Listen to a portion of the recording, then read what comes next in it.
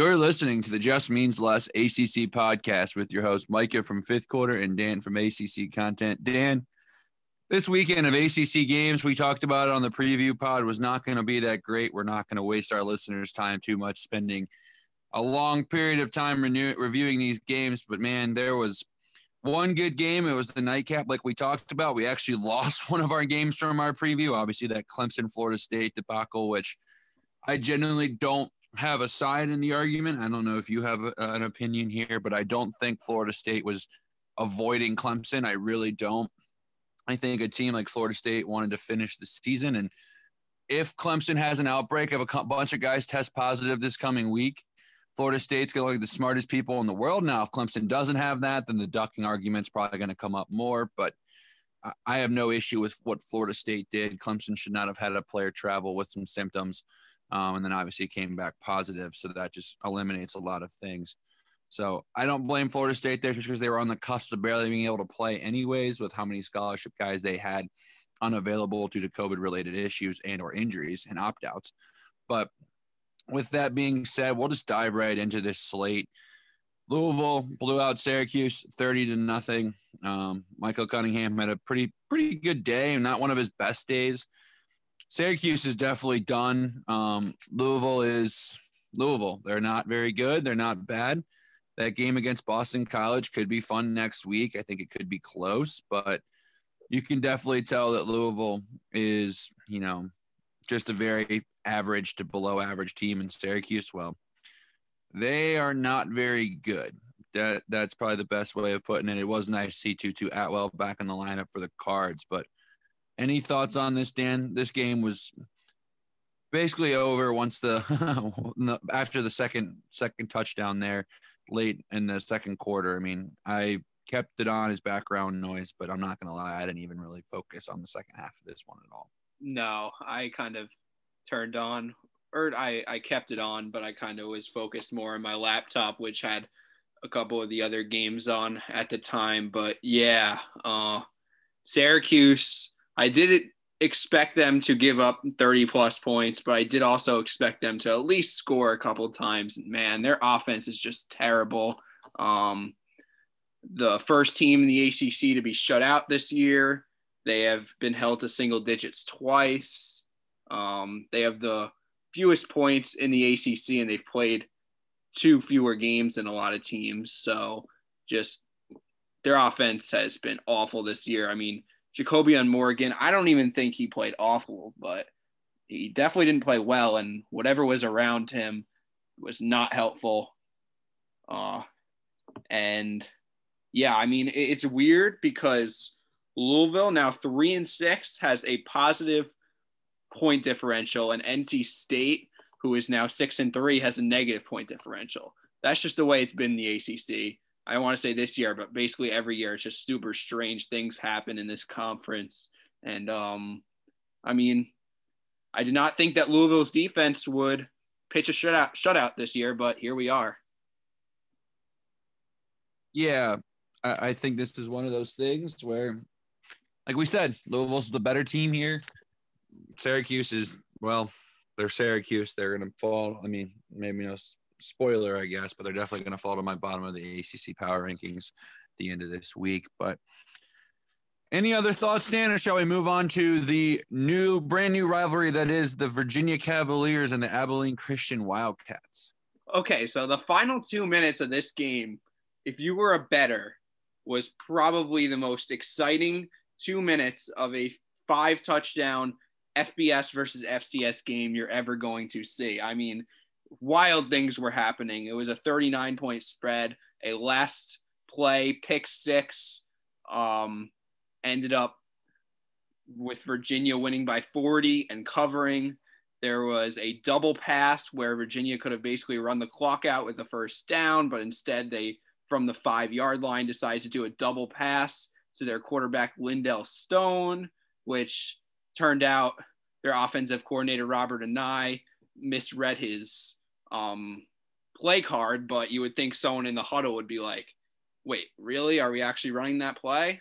But no, they proceeded to do it. So just wild things in the last 2 minutes. But I mean, overall, basically what we expected. Virginia started out slow, but they were fine. I mean, Brennan Armstrong, nice stat padding day, over 400 total yards, 4 touchdowns, and 17 yards per passing attempt. So basically, I mean, nothing bad, no bad takeaways for Virginia. You're not going to be ecstatic, just nice. I mean, the largest win in the Bronco Mendenhall era over an FCS team. See, I think there are some negatives to take away from Virginia, not on performance, but we're talking about the loss of Charles Snowden for looks like obviously the rest of the season. I believe who else did they lose? Was it who else went down in the secondary? They lost D'Angelo Amos. Amos. That's correct. That's right. So, Virginia was getting kind of banged up in this one. A lot of guys seem to be aching and stuff like that. Obviously, the second half, they kind of slowed it down a little bit and kind of obviously pulled starters and stuff like that. But, yeah, this was my only takeaway was that this actually kind of this seemed a little heated. I mean, on both touchdown celebrations for Abilene Christian, I have no issue with kids having fun, but they were definitely what people would call unsportsmanlike. Again, I have no issue with it. Who cares? They knew they were coming in to get their butts kicked, and they just lost to a D2 team 3 weeks ago. But I was surprised who Abilene Christian rolled out a starter. Obviously, in the preview pod, I did not talk about who their initial starter was. So that was something that kind of surprised me there. I did not see Earl being the starting quarterback for the Wildcats, Stone Earl, but other than that, I mean, yeah, Virginia did what they needed to do. I enjoyed seeing Virginia be able to throw the football over the top. I mean, that 90-yard touchdown pass to make it 14-0 to Lavelle Davis at the end on the last play of the first quarter was definitely fun to see. I also really enjoyed, again, it's Abilene Christian, but seeing Virginia after what should have been a pick six, that was an awful penalty call on Amos there on what they called pass interference because the receiver was off balance and Amos had to go over the top of him and then jump the route to intercept the ball. I've never seen a pass interference called on a DB who actually intercepted the pass and then also returned that for a touchdown. It normally doesn't ever happen. So that was just a bad one by the refs there. Maybe a sympathy call for Abilene Christian, but I'll give Virginia credit because when Abilene Christian scored there, Dan, I had a little bit of doubt, not that Virginia wasn't going to win the game, but it was like, will Virginia just let them hang around kind of thing? But no, they go down the field and score in 30-some seconds. They go for it on 4th and 1, or not 4th and 1, but it was, on the 1 yard line with no time left. So it was either score or bust. I like that call. I mean, obviously you could have settled for a field goal there and, still would have gotten the job done. But credit to Virginia there. But yeah, not much more to take away from that. Their game against Florida State should be interesting this coming week. But let's talk about the other Commonwealth team and probably the most important talking point in the ACC this week. When I called the upset, Dan, I'm glad I called it, but I actually don't feel right about it because, I mean, I did not see 47-14 in favor of the Pitt Panthers happening on Saturday. Virginia Tech, I mean, I hate to say it. I'll be the first one to admit it. Any Pitt fans, you're welcome to attack me. I said Pitt had quit less than 2-3 weeks ago. Has Virginia Tech quit, Dan? Or is Virginia Tech just not good? I'm a little concerned. I think talent-wise, they have some of the best talent in the conference, but how do you lose 47-14 to Pitt? I don't care that Kenny Pickett's back. They're not 20-some points, 30-some points better than you. No, I think definitely Virginia Tech is talented. They probably, I mean, with all the toxicity among the fan base and the negative talk around the program, I think that's been getting into their heads. And Fuente is just lost control of the team, to be honest. I mean, yeah, 47-14. That is, I mean, I thought it was going to be a toss-up. I thought, both of these programs are kind of done, and at least for the season, both of these fan bases want their coaches fired. And, I think Narduzzi's job might have gotten saved by this, which is probably the dissatisfaction of Pitt fans, but if I'm being honest, I don't even know how I feel about it because in terms of firing your coaches during a pandemic, it's very difficult. More for the Virginia Tech side I'm talking about in terms of buyout. But, I mean, yeah, finally, A.J. Davis actually ran the ball pretty well. 12 rushes for 80 yards. So that was pretty good to see. But another one of those games where Hendon Hooker doesn't play terrible and they just lose. They get blown out this time. Kenny Pickett threw the ball 52 times. I was super glad to see that. I mean, Pitt just possessed the ball a bunch, but I'm glad to see them just throw because that's how their offense thrives. And what do they get rewarded with? 47 points. So they were missing some of their receivers. Doesn't matter. DJ Turner goes off 184 yards, 15 catches. So, I mean, Pitt, I think at this point, if they had Kenny Pickett for the entire season and they did not have Joey Yellen for that stretch of 3 games, then they would probably finish close to where their expectations were. Yeah, I think Pitt would have. Yeah, I agree. I mean, I don't know if they beat Miami or Notre Dame, but I think even Boston College, they probably would have won that one. And so, yeah, this is. I mean, again, Pitt is 2 points away. Sorry, I guess you could say 4 points if you have to win by 1, but 4 points away from being 7-2. So, yeah, this has been a tough one for the Pitt Panthers, but credit to them. They won when they needed to.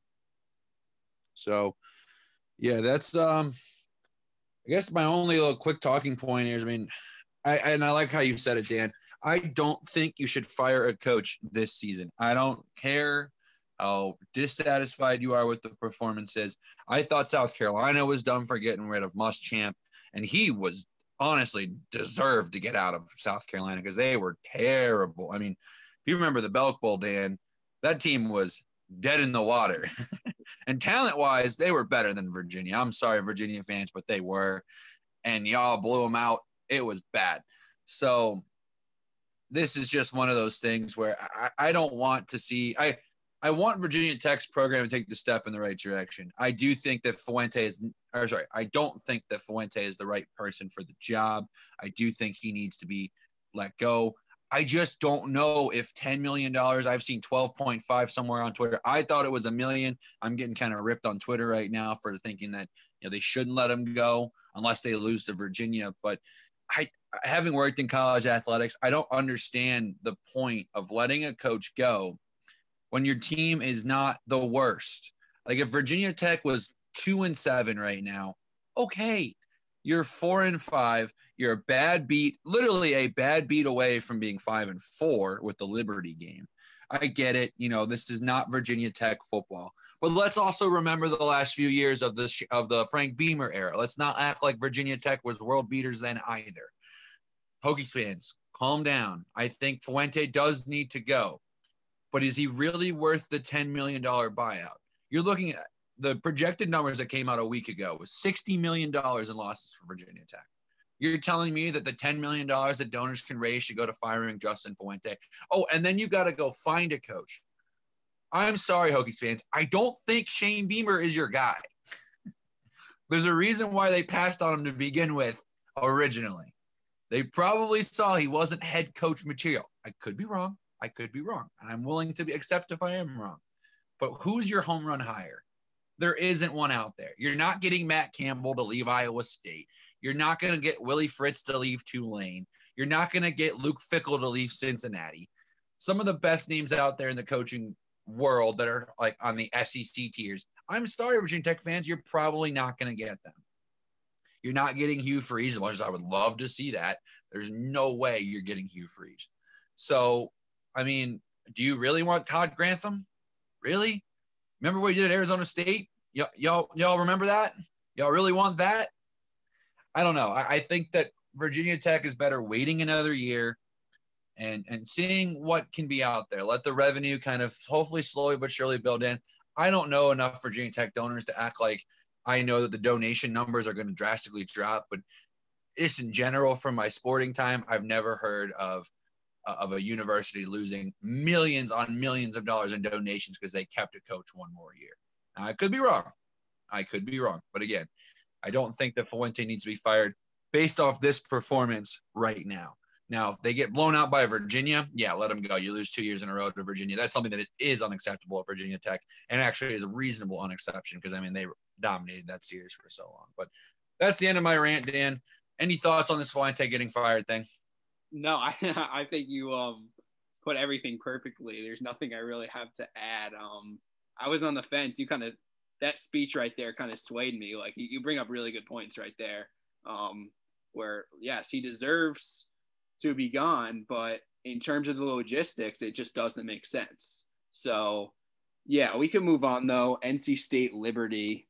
I mean, defensive showdown. I expect it to be more of a shootout, but I mean, Malik Willis was contained. I thought that with Devin Leary, that NC State would have dominated this game because I'm not going to lie. Like, I really think Bailey Hockman held them back. They dominated in the trenches, and Bailey Hockman had probably the worst game of his season, but they won. So some positive takeaways. I'm not sure when Leary is coming back, but the positive takeaway, I think, besides the fact that you won against a top 25 team for NC State, is that their defense played really well on all levels.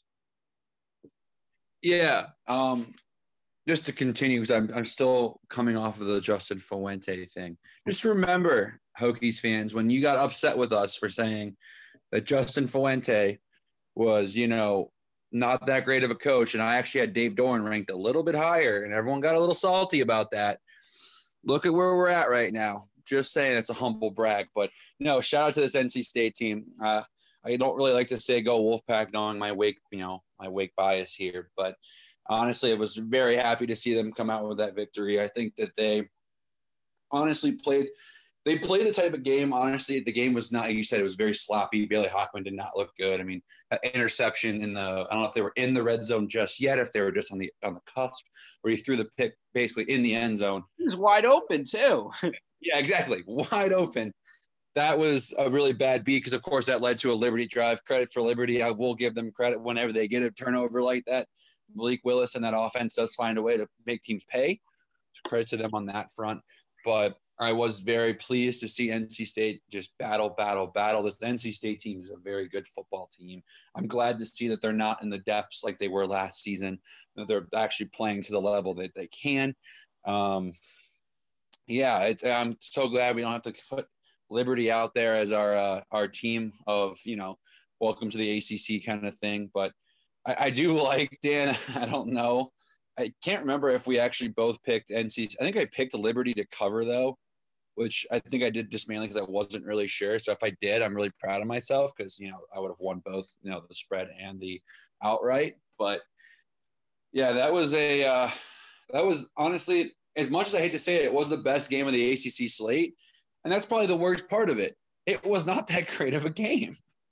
It was a snooze fest. I mean, I was so bored watching that game. I could have went for a walk around town and come back an hour later and have not missed anything of importance. I mean, Chris Dunn missed a field goal. I mean, NC State did feel very sloppy when it came to their offenses in general, all around. I mean, Zonovan Knight did a great job. That touchdown run to kick off the game there, or not kick off the game, kick off the scoring during the game was incredible. But this is a NC State team that's finding ways to win in shootouts and finding ways to win in a snooze fest. So that's where my I guess my takeaway is with NC State is they can win football games in multiple ways and multiple facets. And that definitely gets me excited for the future of Wolfpack football. Yeah, I agree. Because remember, I think both of us had them very much towards the bottom of our preseason power rankings. And I mean, Dorian does what he usually does when everybody counts him out. He surprises. So I think he's a very good coach. I think NC State fans are really coming around with him. Obviously, I said that NC State has a negative point differential this year, but I don't think they're fraudulent. I think they're just a good football team that knows how to win close games. And I mean, part of the reason is because that it's so low is because when they were blown out, they were just completely out of the game. But they do, I mean, and also the fact that they only beat Duke 31-20. But yeah, I do like this NC State team. Put them in the category with Boston College as one of those teams that a solid middle of the pack team that helps the reputation of the conference. Yeah, absolutely. I definitely agree with everything you just said there, Danny. This NC State team. There's a lot to look forward to. Obviously, there's a couple games left on the slate. I really wish that NC State could play Virginia Tech again, just because I am curious how this would play out. I still think Virginia Tech is the better team talent-wise, but with how the things are trending, I would be intrigued to see if that game plays out the way it did. Because, I mean, that game was a shocker for all of us with all of Virginia Tech's COVID issues. We all kind of thought NC State was going to win that football game. And, next thing we know, Virginia Tech rolls them. But, yeah, that kind of wraps up that ACC slate. It was kind of a dull week. The ACC finally came out with the schedule times for this weekend, which is nice. It took them long enough, but I guess it made sense considering they literally flipped the Louisville-Boston College game back and then brought it back to this coming weekend. So there's been a lot of changes on the ACC scheduling front. Who is excited for Virginia and Florida State in prime time on Saturday, 8 o'clock on the ACC network? I'm so excited. That's going to be the best game of the ACC slate. Hope people can hear my sarcasm there, but it's going to be another, not as bad as this weekend, but it's not going to be the greatest weekend. The best game of the weekend kicks off on Friday with Notre Dame and North Carolina. That's going to be a big one. Can't wait to preview that later in the week. But let's do our team of the week, player of the weeks, and power rankings real quick, Dan, because I know you and I want to talk some basketball a little bit later here for a separate pod. Yeah, definitely. All right, so I'll go through all my accolades and all at once. Offensive MVP, DJ Turner. Some people might have wanted to give this to Kenny Pickett, but he did have 400 yards, but he also threw the ball 50-something times, so almost a compiling day. But DJ Turner, 15 catches. Let me get his exact stat line right there. He got 184 yards and a touchdown, including a 64-yarder. So great day for him. Defensive MVP Daniel Joseph for NC State. He balled out on that defensive line, really set the stage, got a couple of sacks and some run stopping plays as well. And team of the week is going to obviously be Pitt after a 47-14 victory over Virginia Tech. I definitely was considering NC State, but I don't think it says a lot for the conference to have a 1-point win over Liberty as, our glory team of the week. So what were you thinking for your ACC accolades for this week? Well, my team of the week's Pitt, so I might as well just spoil it. My offensive player of the week, you mentioned him earlier, Kenny Pickett, 35 of 52 for 404 yards and 2 touchdowns in the air, as well as a rushing touchdown. So his performance was big in this one. He really did lead that offense down the field and kind of made that Virginia Tech secondary look pretty silly. So credit to Kenny Pickett there. And then on defense, it's going to be Damar Hamlin. He's had to step up big time for this Pitt team with all the opt-outs and injuries they've had throughout the year. He had 11 tackles, 5 solo. He didn't have any interceptions or anything like that, but he was also just a nightmare for the quarterback combo that was Quincy Patterson and Hendon Hooker. They kind of knew he was always lurking. So that would be my defensive player of the week. I did think about maybe going over to Virginia, but we'll stick with Pitt here because they were, it was the most impressive ACC team of the week for sure. Maybe you can say the argument Virginia Tech's just not good, but I'm not making that argument. I do think that team is way too talented to get blown out like this. You have to give the other team the credit in this situation. So I'm going to go with Pitt there, team of the week. Damar Hamlin, how about the turnaround to the season he's had the first half versus the second half? I like that pick a lot. So I'll go through all my power rankings real quick because there's not a lot of changes. In fact, 1 through 7 stayed exactly the same with Notre Dame 1, Clemson 2, 3 Miami, 4 North Carolina, 5 NC State, 6 Wake Forest, and 7 Boston College. Then Pitt moved up to 8 after that win over Virginia Tech. 9 is going to be Virginia, who moved up over Virginia Tech because, Virginia didn't do anything wrong against Abilene Christian. Virginia Tech has really fallen, and they actually have a worse record overall. Even if you take out the Liberty game, I mean, it wouldn't be fair to take out the Liberty game and the Abilene Christian game because Virginia played Clemson and Virginia Tech didn't. So I think that kind of cancels out anyway. I moved Louisville, so Virginia Tech moves down to 10. I moved Louisville above Georgia Tech at 11 over Georgia Tech at 12 because of Louisville's win over Syracuse 30-0, where somehow Georgia Tech lost that team significantly. Florida State at 13, Duke at 14, 15, Syracuse. That's kind of, I mean, that kind of explains itself, but why don't you go through yours real quick? So my rankings, there was only one change, and it was literally a flip-flop with Pitt and Virginia Tech. So 1 is Notre Dame, 2 Clemson, 3 Miami, 4 North Carolina, 5 NC State, 6 Wake Forest, 7 last week was Virginia Tech. Pitt is now moving into the 7th spot. 8 Virginia stays the same. 9 Boston College stays the same. 10 now is Virginia Tech. Like I said, I flip-flopped them. It's hard to do that considering Boston College beat Virginia Tech, but I think the Virginia Tech team we have right now might honestly lose to Boston College. Pretty darn close. So, if Virginia Tech hasn't quit, then obviously that changes, but not ideal there. 11 Georgia Tech, 12 Louisville, 13 Duke, 14 Florida State, and 15 the Orange of Syracuse. So, any other thoughts, Dan, or shall we just call it a wrap for this football podcast? We're going to meet here in a few to talk some basketball. Excited to talk about the sport we're actually good at. No pun intended, no jokes there. But, I mean, let's be honest, this has not been the best ACC football season there has been. No. But excited to talk some football next week.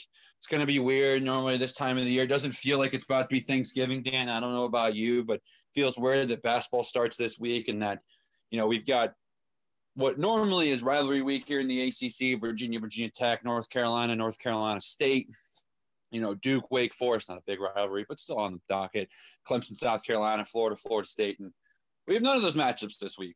Actually, no, Wake and Duke is not this week. They got pushed. They got canceled. So, this is going to be a really weird week. It doesn't feel like Thanksgiving. It's a little bit warmer outside than it normally is this time of year. So, all around, just a weird time. Everyone, please stay safe. Please wear a mask. Let's try to get through this sports season. Just, do your part. Be safe. Try to stay inside as much as possible. Don't stop living your life, but we ask you just do it in the most safely manner possible. But that being said, it just means a little bit less here. And go ACC. And Dan, let's talk some basketball here soon.